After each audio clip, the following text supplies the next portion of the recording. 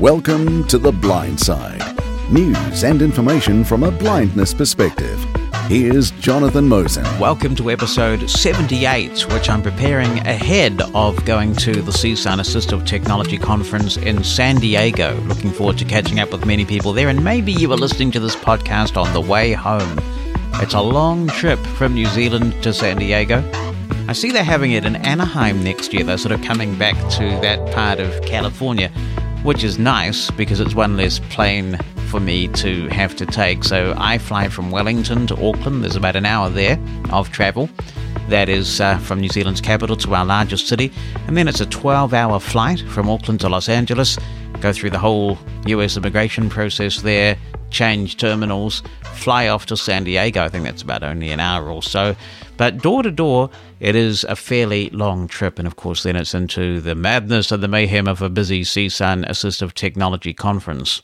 What I find when I travel to these things is that I always have a lot more on my iPhone than I need. I load up with podcasts and even Audible books and books on Voice Stream. And of course, I've got a few playlists with thousands of songs. And generally, what I tend to do is sleep a lot on planes these days. I don't do nearly as much international travel as I used to. I used to be out of the country a lot.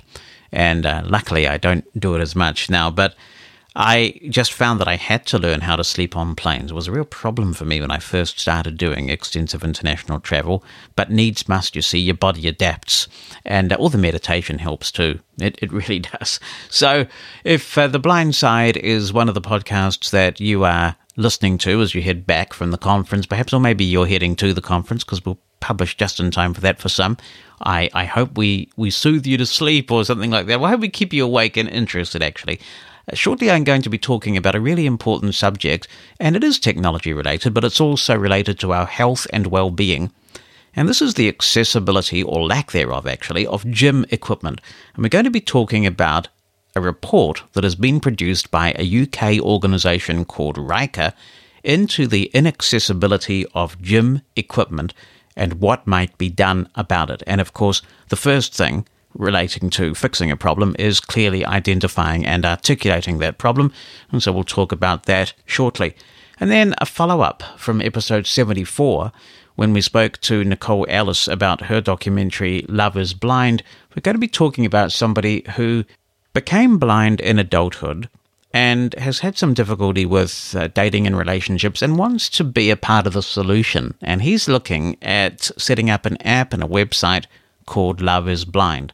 And you may have an opinion on this, about whether it's appropriate to have sites specifically geared for disabled people, or whether you believe that it's better to make sure that mainstream sites are inclusive. So you are welcome to feedback, of course, on that or anything that comes up in the podcast.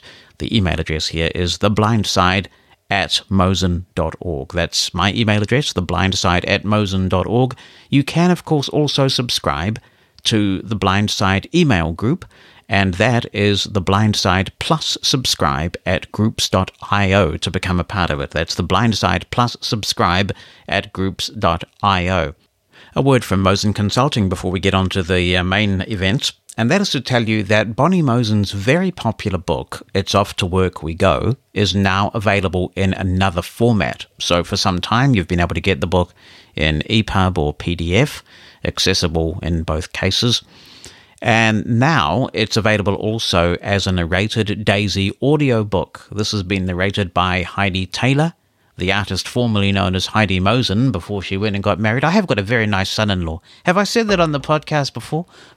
Hopefully I have. He's a very nice son-in-law. I like him a lot. He knows how to build computers too.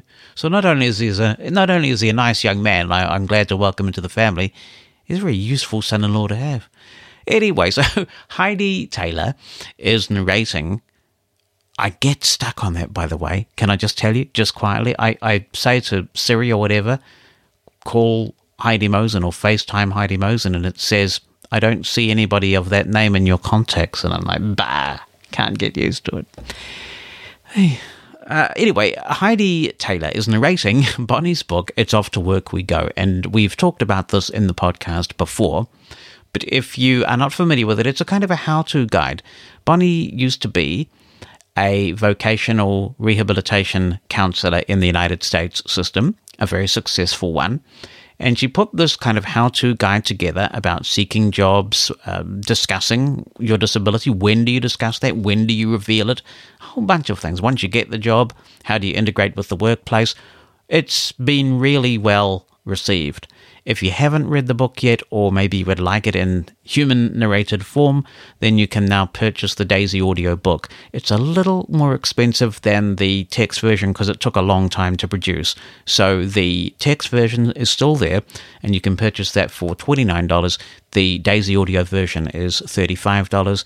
And you can go to the Mosen Consulting website, and with all our titles, of course, you add them to your cart. You can pay with PayPal. If you don't have a PayPal account, remember, you can just use your standard credit card to pay. You don't have to sign into PayPal or get an account or anything like that. And then instantly, once you've made your transaction, there's a link that takes you back to the Mosen Consulting site, and you can download your purchase right away and begin reading. So that is It's Off to Work We Go by Bonnie Mosen, now available in Daisy audio as well. You can go straight to the book by heading over to mosen.org/work. That's mosen.org/work. Our place, our issues. The Blind Side with Jonathan Mosen. We're all aware of the importance of regular exercise, but for many blind people, our exercise options are somewhat limited. It's hard for many of us to walk or run independently at a good enough clip to call it exercise. So some of us are inclined to look at the gym as an option. Or perhaps we have a set of equipment that we use at home, but we travel for work or pleasure from time to time. No matter the reason for being in a gym, it can be disempowering and downright frustrating to find that we can't operate the gym equipment because of touchscreens without any accessible user interface. Even when there are physical buttons on the equipment, without voice feedback, we need someone to teach us what they do. Accessible fitness equipment isn't developing in the way it should because of barriers including cost, industry culture, and a lack of awareness of blind users' experiences. That's according to a new report by Rica, which is a UK organisation providing market research and support for elderly and disabled people. To discuss the report and what might be done to improve the situation, I'm joined by Chris Lofthouse, who's the Outreach Manager at Rica, and by Mike Brace, a board member of the Thomas Pocklington Trust, the charity which funded the research. As a former Paralympian, he's a regular gym user. Welcome to you both. It's a pleasure to have you on The Blind Side. Could I start with you, Chris? Tell me a little bit about Rica and what the organisation does. Yes, well, Rica is a charity. We're a consumer research charity, and we've actually come out of the witch-style consumer world, which I believe in Australia's choice and in New Zealand is Consumer NZ, and in Germany Stiftung Warentest. So we come at it from the point of view of the consumer, but we're specialists of dealing with access for older and disabled people, including blind and partially sighted people. So really the key to our research is the end user, the consumer, who is using the particular equipment. And in this case, it was looking at specifically the access to gym equipment, treadmills, cross trainers, exercise bikes, and rowing machines. I'm interested in the carrots that you might dangle, as it were, because there is an argument that says, look, the market for accessibility accommodations is so minuscule that the only thing that will really make a difference is legislative requirements. Do you think that's the case, or do you think that many accessibility provisions actually can be justified in a business context?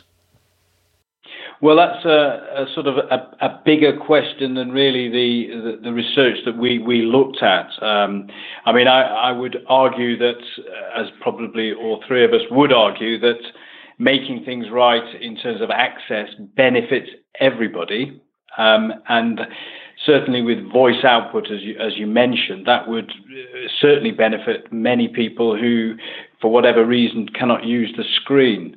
So we would, I suppose, argue it from an inclusive design point of view. And obviously we're all getting older, so why not make things easier to use, particularly in the gym? Mike, your organisation coughed up with the cash for this study. What was the motivation behind that? I think Thomas Pocklington Trust basically look at research into, I suppose, the more social models of disability in terms of what prevents people with disabilities and vision impairment in particular living sort of day-to-day normal lives in terms of doing what other people have the chances to do. And one of their partners in this is the Metro Sports Club, which had been for a long time saying basically, sport and recreation and health is a big key initiative, but basically there's very little out there for people with a vision impairment to enable that to happen easily. So Pocklington then said, well, we need to have some more evidence around that as to what the key issues are, and that's why they then put the funding forward for Rica to undertake the research. I'm interested that you are a regular gym goer, Mike, because it's a bit of a daunting place in a whole bunch of ways. I mean, you've got lots of noise. Normally there's loud music, there are loud machines, there are people grunting, there are sweaty people with legs that could sort of kick your face as you try and navigate the environment. It's not the most blind-friendly place to be, is it? No, not at all. And I think that part of the key issue is almost using the research was a byproduct, really, was trying to inform and educate the staff that are in the gyms, because in the absence of talking machines that actually allow us to set the machines ourselves, you are going to be relying on the staff. And I think the project also had that effect. It illuminated just the difficulties of what we faced in terms of going to the gym. And a number of the staff then were really quite active in helping to describe the machines or describe the machines that we could use, and when we couldn't use them, adapt them. So I think there was a byproduct in terms of almost that education of the staff. I'm actually chairing a group, a project group within one of the other key providers of leisure facilities in the UK, and they're looking at exactly this. How do you make gyms more accessible, not just to vision impaired, but really to everyone? There's people from women in sport on there, because many women find issues and difficulties in using the standard gyms, and amongst many other groups.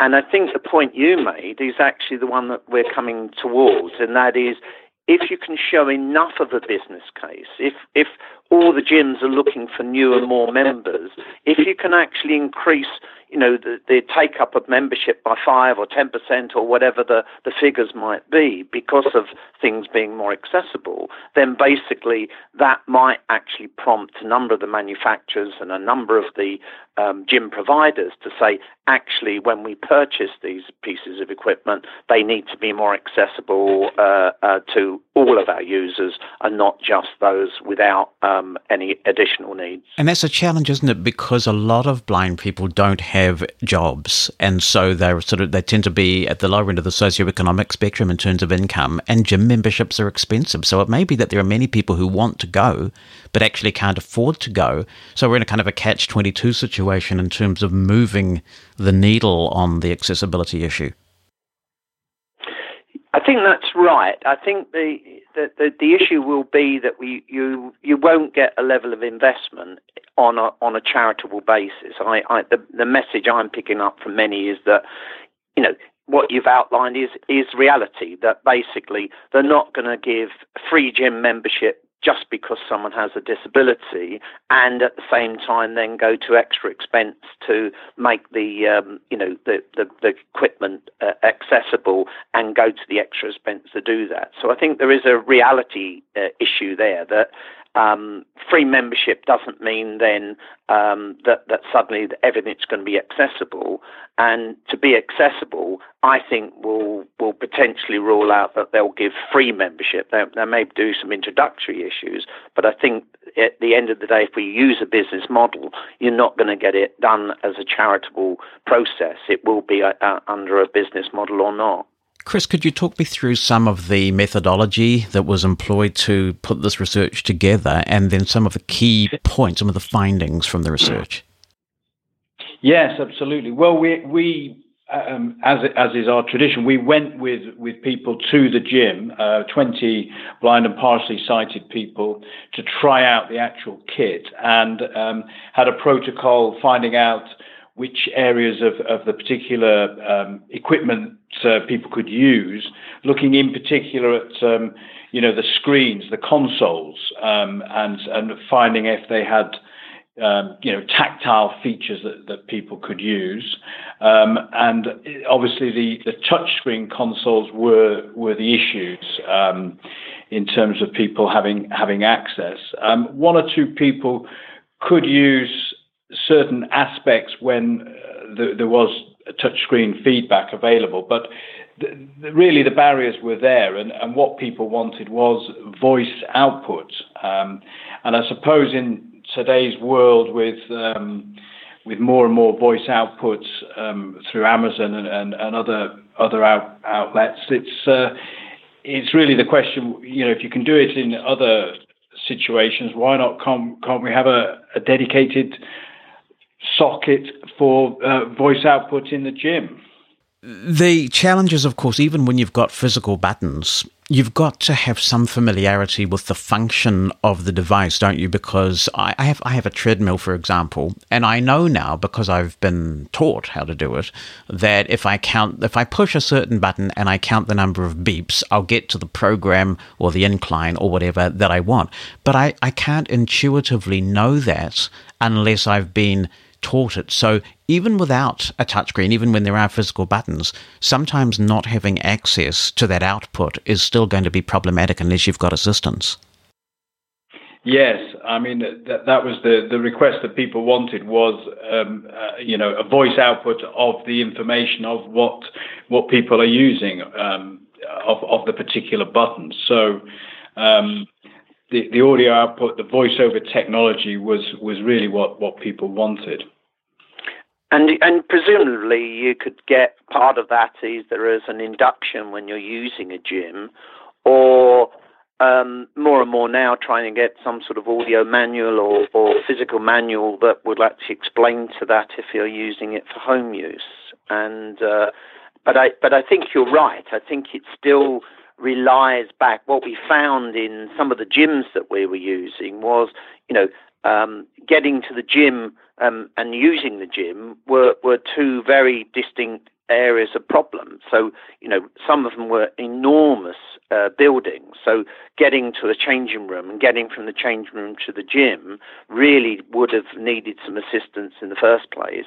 And then navigating around the gym, as you outlined, one of the gyms was absolutely huge. I think it had over 200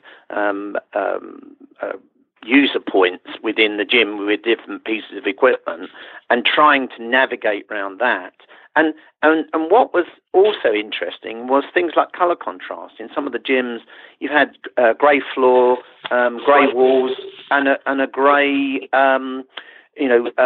piece of equipment, so that if you had partially sight and were using it, you couldn't see the difference between the floor and stepping onto the piece of equipment. So it was broader in the end than physically just whether the equipment was accessible. It's whether it was visible and manageable in terms of navigating it as a piece of equipment as well as the piece of kit. Right, and also I guess there are a lot of blindness-related conditions that come with additional hearing disability built in, congenital blindness conditions. Yes. And so you've got a situation where you might be able to function fairly well in many situations, but in a cavernous, noisy environment with loud music and loud sounds, your echolocation isn't going to work. And so it can be very debilitating. It's very much so. And, if you're using earphones into a machine while you're using it, sometimes that can actually affect your balance and various other things.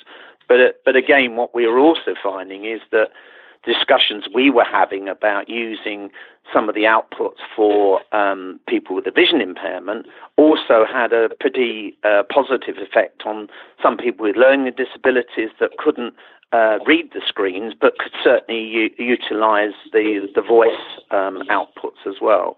I mean, that wasn't part of the research, but certainly, looking at those crossover issues to do with other disabilities was actually almost a follow-on from the research that pointed out some of those pluses that would be applicable to other groups. Right, that's good strategy, isn't it? Because if you can increase the market size of those who would benefit from the change, then it might make it more attractive in a business context.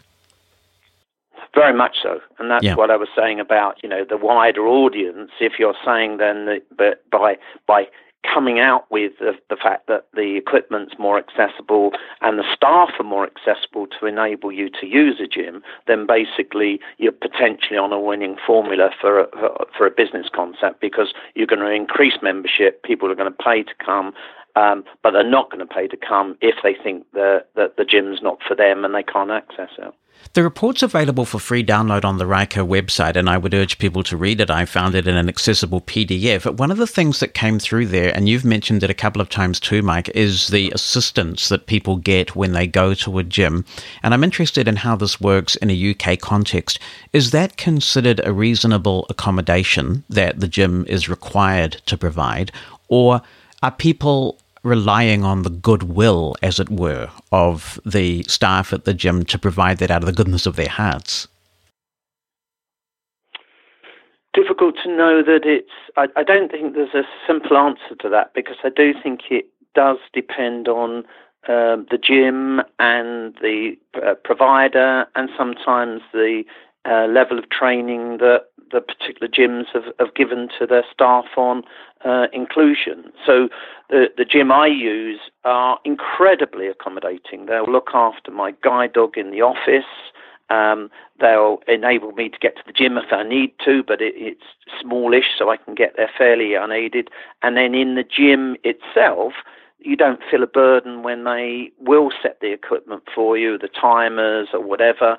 And when I then need to move from piece of equipment to piece of equipment, they, don't make you feel a burden. They'll just, do it as part of the job, have a good chat with you, and that's been really good.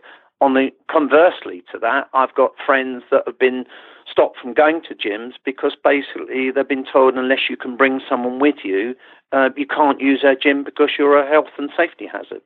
And is there any sort of redress in that situation when they get that message, or do people typically just go elsewhere? Well, largely they go elsewhere, but some will try to challenge that. But again, I think you pointed out what counts as reasonable adjustment in a commercially available. This is a non-public, if you like, operated thing. These are commercial concerns, and basically, them having staff purely to then guide people backwards and forwards isn't something that they automatically have on hand. And some gyms, like the one that I was mentioning with sort of 200 equipment points, may only have one or two staff members on duty to keeping an eye on 200 potential users. So, it's difficult to then say you must do this and you can't do that. And I think that's why some organisations are also now looking at developing buddy schemes that will enable, until, if you like, there is a resolution to that, to actually then go to a gym and have that level of support that they require. Chris, because you're doing this sort of research on a regular basis, you have the wherewithal, the tools, the understanding of how to reach people that many of us as consumers can't reach. Sometimes if we find that something's inaccessible, we might complain to the gym, in this case, that we are using, or we might complain to the store that we bought the product from. You've gone to the manufacturers. I was interested in the comment from one of the manufacturers in your report that basically said, well, nobody's ever raised this with us before. Yes, I mean, I think that a lot of our research is actually quite unique. And when we do research with people, in this case with visual impairment, then we point out something that nobody has actually uncovered or bringing it to the attention of in this case, the gym providers. But I mean, Rica covers all different people with different disabilities and of all ages. So we quite often do research that hasn't been done before, and it always emphasizes the unique perspective of making inclusion, what I would call a reality, making it actually practical and real, as Mike has been describing in his visits to the gym. How do you ensure that you transition from a report that has provided some very useful information and really crystallized the issue to actually changing things for the better? Well, I mean, Rica always works in partnership with other charities, and in this case with the Thomas Pocklington Trust and with Metro Blind Sports, as Mike has mentioned. And through this sort of collective effort, to make people aware, to make the gym providers aware. Perhaps Mike could say more, because I'm sure he's picking up the baton of this research to carry forward. Yeah, very much so. The group that I've recently been asked to chair is initially started up by one of the biggest suppliers of gyms in the UK, and the idea really is that to look at all of the issues, equipment, training, staff attitudes, advertising, etc., to make the gyms more accessible. And I think part of the issue there was that if you've got potential then for, 6 or 7 of the major gym providers, who between them probably order thousands of pieces of equipment, so you're looking at the sort of bulk levels. If they can then put forward to saying in future what they want is a piece of equipment with this level of accessibility, then there is certainly a potential chance of a purchasing power to actually bring about those changes with the manufacturers. And with the prices of microchips and everything else being fairly minuscule in comparison with what's happened in the past, it shouldn't really be beyond the wit of the manufacturers to come up with something that would certainly be more accessible than currently are, because all of them have got screens, and it's a question of then translating that into being able to at least have an audio output that would allow you at least to understand what the screen is saying and perhaps where to go to change the program. I was intrigued at the Worldwide Developers Conference that Apple held in June of last year, where Tim Cook made some comments about a new protocol that would allow Apple Watches to interface with certain gym equipment. And at the risk of being exclusionary, because I know not every blind person has a smartphone, I wonder whether that might be a potential kind of solution going forward, because there are so many disparate user interfaces that can confuse people. But if you could have your smartphone interface with all of this equipment and give you feedback in a style that you've become familiar with, that may well be one way around the problem, do you think? Yes, no, I think I've one of the other pieces of research that Rica was doing was almost exactly that. They got a number of people to use the Apple Watch, also the Hive central heating, and also the another piece of kit, and exactly that in mind. How do you know what your heart rate is? How do you know what you're doing in terms of your exercise? And I thought then it was only a very small next step to then having that interact with enabling me to, change the pace of the running machine or the tension or the distance that I'm wanting to row. So I think it certainly must be, an app with linked to that would be very, very possible. That's really exciting, I think, because HomeKit has the potential to make all sorts of appliances so much more accessible. And it's a really wide issue that we're talking about beyond the gym, because we've recently shopped for some new appliances, including a washing machine and dryer and dishwasher. And you've just got to be so careful these days that you don't purchase something that completely locks you out of using a critical tool in your own home.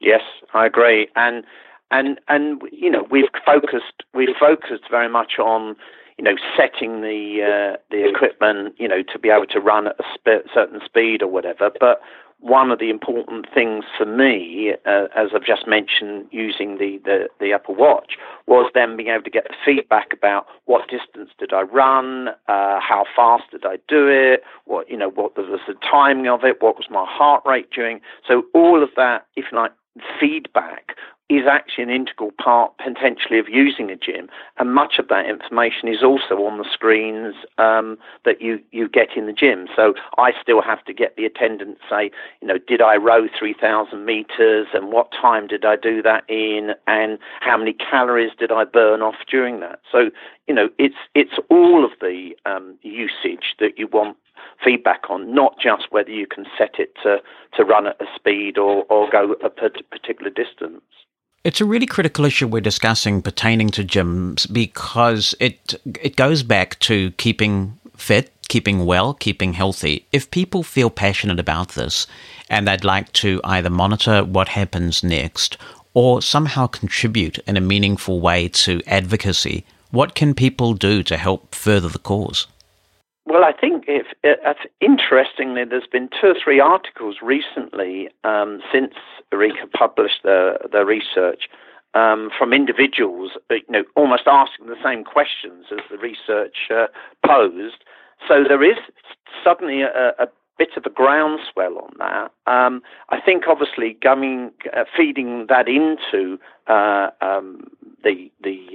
the systems that are around, either through to Pocklington. I don't know whether, Chris, you've had much feedback from individuals about the Rica research, or how they might be able to provide feedback in terms of saying, yes, that's exactly our experience, or in our area that works slightly differently. Well, we haven't commissioned particular feedback, but we would welcome dialogue, particularly on social media, to highlight this. And like you said, Mike, in fact, in The Guardian this week in the UK, there was an article, wasn't there, from a visually impaired guy who was posing the same questions about inclusive fitness equipment. So certainly people can feed back to us through Rica or through Thomas Pocklington Trust, because it would be interesting to hear people's, you know, viewpoints on this. And especially if it's working somewhere, if basically, you know, very often there are bits of kit that are more accessible than others, but who knows about them, you know, other than perhaps 1 or 2 users in a particular gym. So it's also around in any feedback of how things have worked, and if there are accessible programs, then that would be really useful to start building up that sort of picture.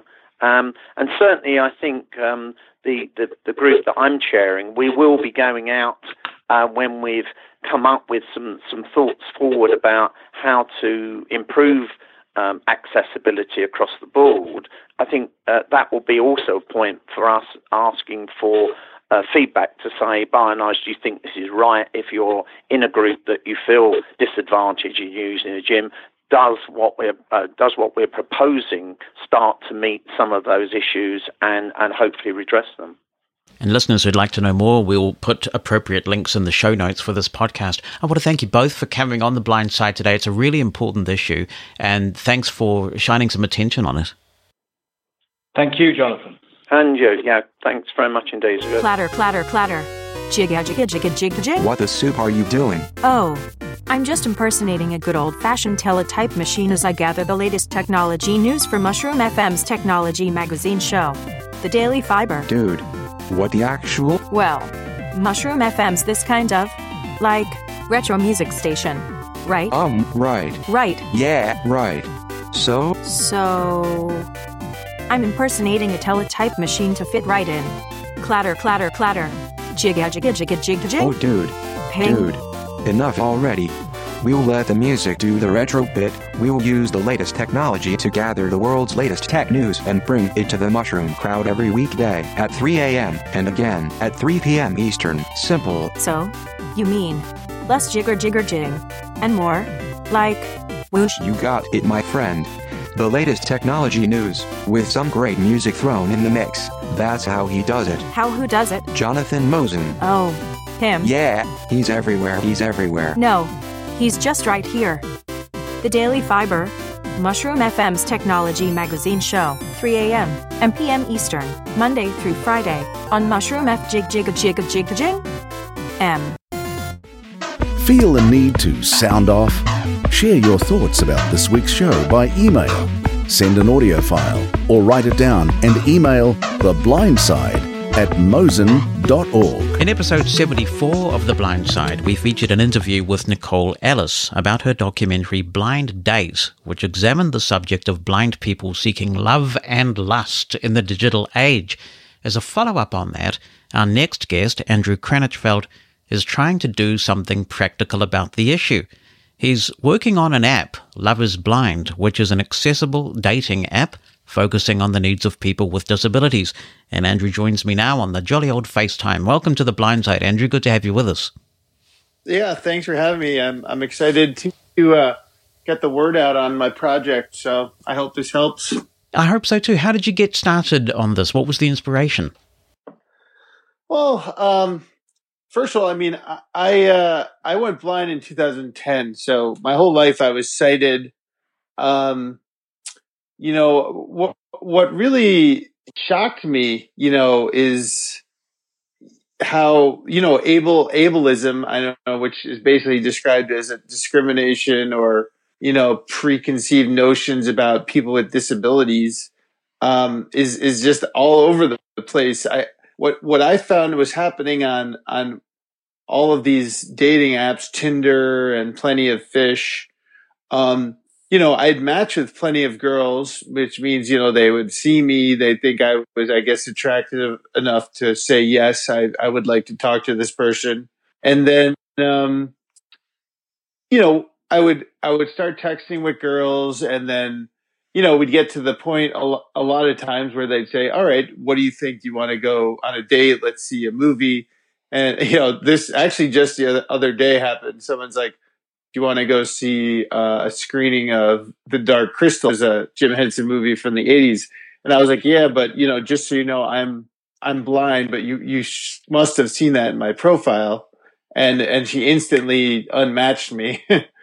So, I've run into all different forms of this, from matching with people. And then before we even talk, I think what happens is they'll read my profile, see that I'm visually impaired, unmatch me. But, more often than not, like I said, I'll be talking to people, and mention that I'm blind, and then they'll, I think people don't understand how capable disabled people are, and how we have so much technology these days that, we can do just about anything a sighted person could do. Yeah, it must be incredibly demoralizing to go through an experience like that. And as somebody like you who has become blind later in life, so you know what it's like to be sighted. I mean, how did you view blind people before you were a blind person yourself?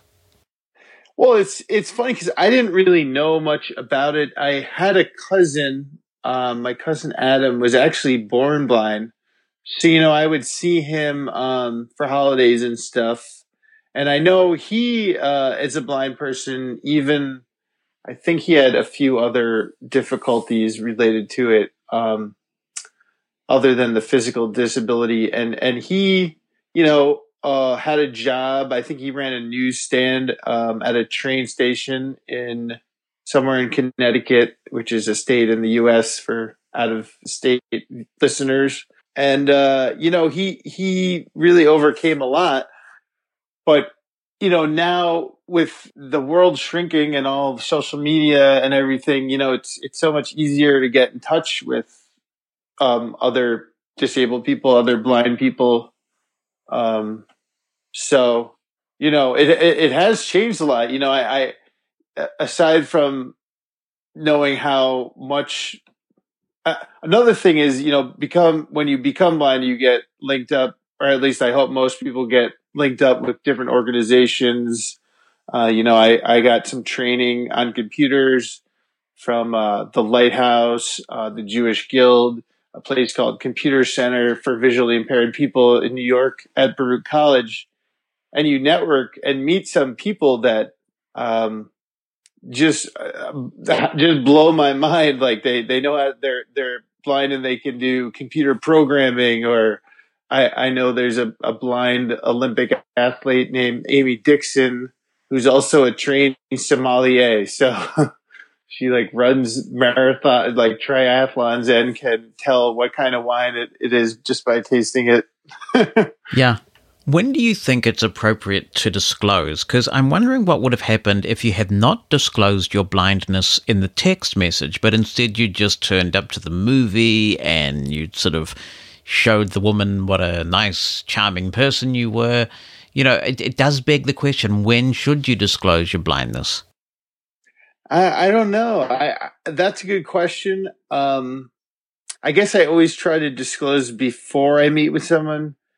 Personally, I'm pretty independent and I'll travel by myself. But I'm not great getting around, especially indoors in new spaces, without someone guiding me. So, I don't know if I would have impressed her that much needing to be guided through the movie theater, but, I do think it, I think it's good to get it out there. And that's the whole reason, one of the catalysts of me making, my dream is developing this application is because I don't want people to feel, that anxiety about disclosing a disability. That shouldn't be the way it is. And I know I have met some nice people in online dating. I just feel like a large percentage of the people I match with don't want to date a blind person.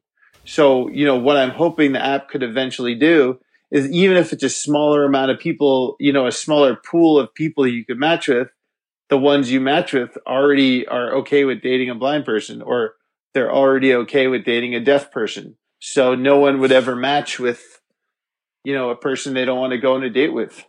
So I suppose there are two aspects to this. One is that some of these dating sites, I've never used one, but I understand that some of them are not terribly accessible anyway. So if you're a screen reader user trying to use one of these dating sites, sometimes it can be a frustrating experience. But then there's this other social issue that you're talking about, where sometimes it can be a frustrating experience in that regard. So it sounds like you are trying to deal with both of those concerns by developing an accessible app where you're absolutely transparent about the fact that people with disabilities are on the site.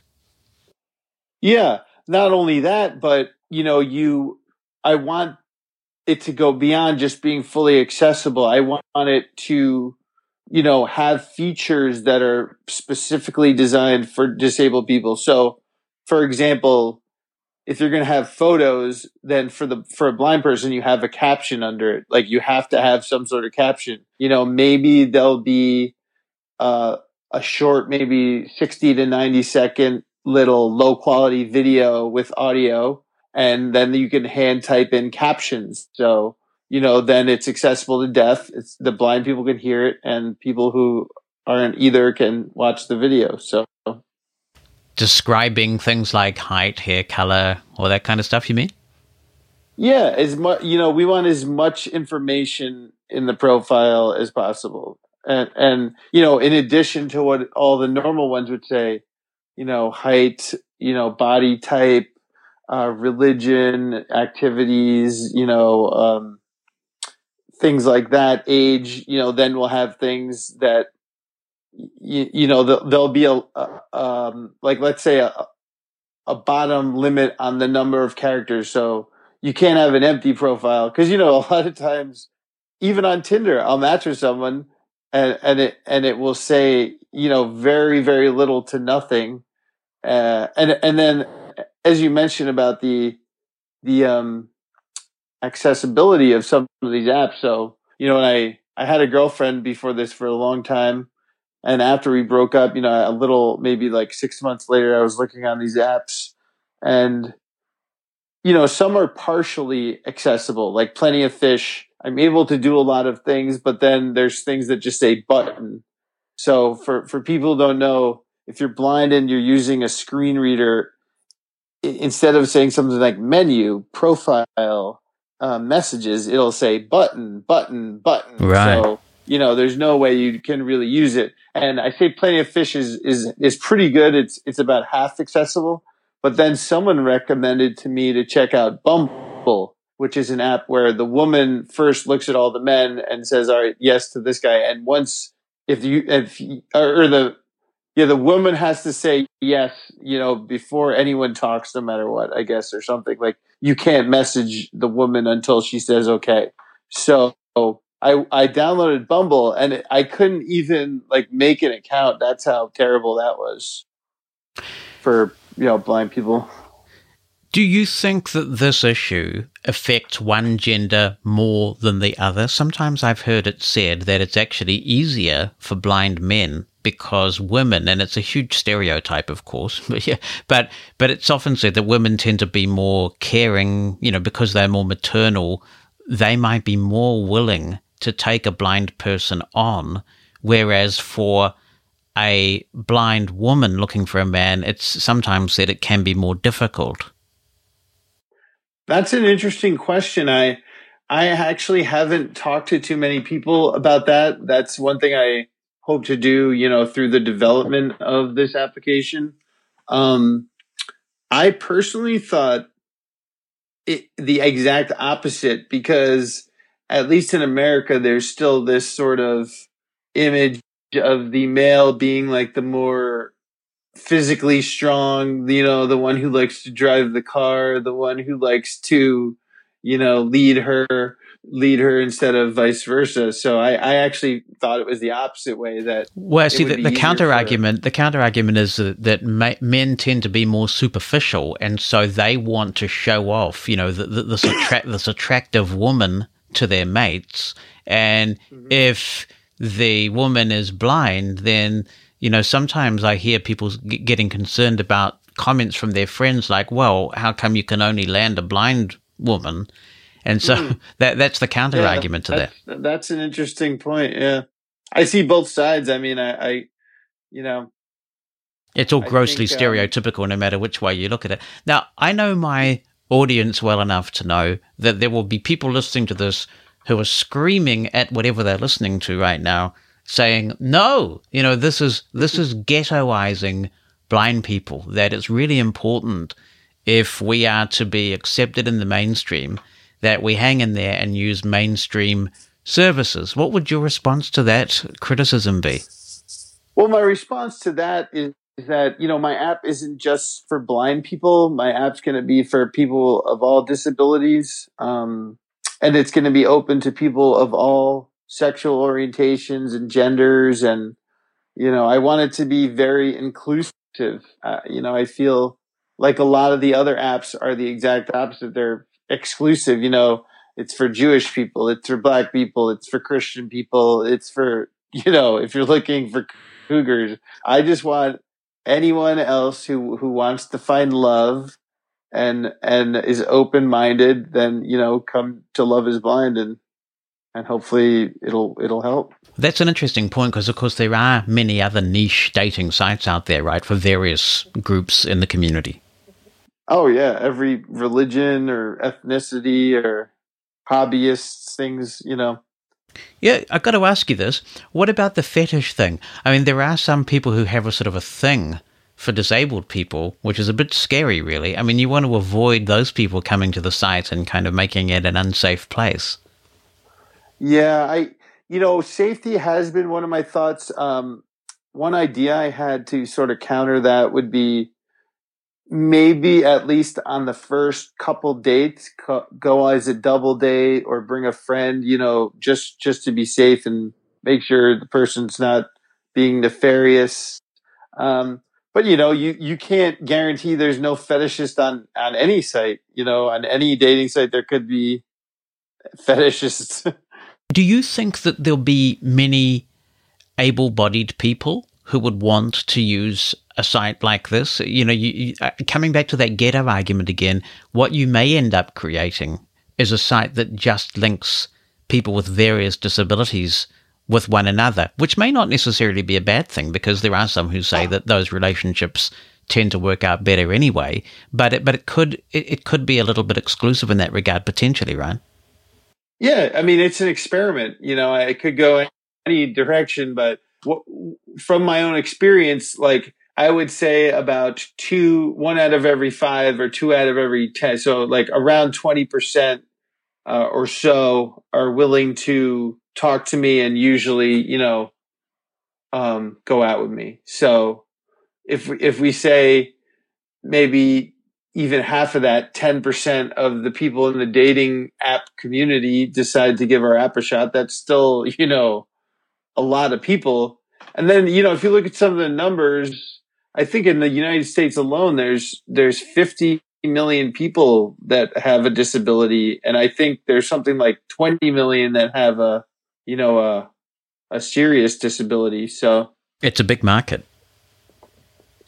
Yeah. And like we were already talking about, disabled people are doing more than ever, capable of more than ever because of, you know, new technology and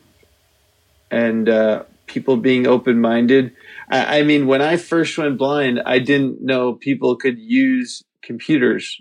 I didn't know blind people could use computers.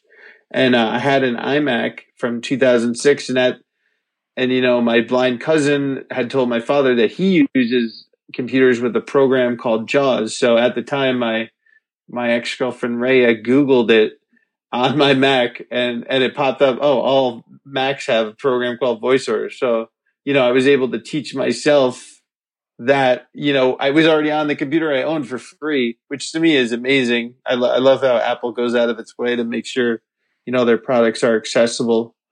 But, you know, from there, I got into some athletics. I learned how to run with a guide. My friend Heidi, you know, got me back into running. And then, like I said, I've met blind triathletes and sommelier and writers and just about everything in between. So, are you developing this app yourself, or are you contracting with someone to develop it? I'm working with a couple people. I was working with someone. I think I might be switching at the moment. One thing I'd love to get out there is if someone wants to work with me, you know, I'm looking for someone to either partner with or, you know, just work part-time with on this. You know, I have other jobs I currently do, so just having a little help with certain aspects. One issue I've running into working on the whole thing by myself is sort of using different email marketing options, because some of those things aren't fully accessible either. Yeah, MailChimp's a bit of a problem, isn't it? Yeah, that's what I've been trying to figure out. I can't believe how difficult it is. I've emailed them, you know, it's just so yeah, I mean, if anyone out there is listening, and maybe you could link my website or my email at the end, and they could reach out to me. We'll definitely put that in the show notes. Have you given thought to a business model? How is this going to be profitable? Will there be a fee of some kind to use the app? I was thinking more of an ad-based. Personally, you know, it all depends, but there's a lot of business now, you know, being developed for disabled people. If you watch TV or listen to the radio, you know, there's ads all the time for new drugs for blind people and new products for blind people. I'm sure you've heard of all these like Orcam and IA-RA and, you know, all these new devices that are not cheap, but I'm sure they'd like to reach out to an audience of disabled people. And, you know, I also need to learn more about, you know, people with other disabilities and, you know, what products might help them, you know, because I want, these are ads obviously to make money, but if they're also things that could help improve the lives of the disabled people, I don't think they'd mind, you know, getting some ads. Do you have a time frame in mind at this point for when you hope to have everything up and running?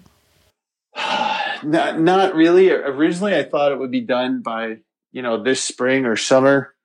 I do have some people who have mentioned they're interested in investing.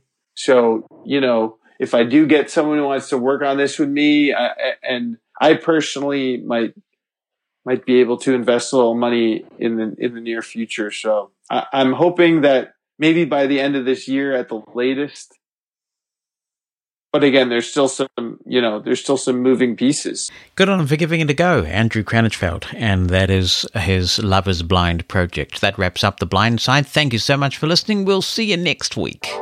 Thanks for listening to The Blind Side, a production of Mosen Consulting. On the web at mosen.org.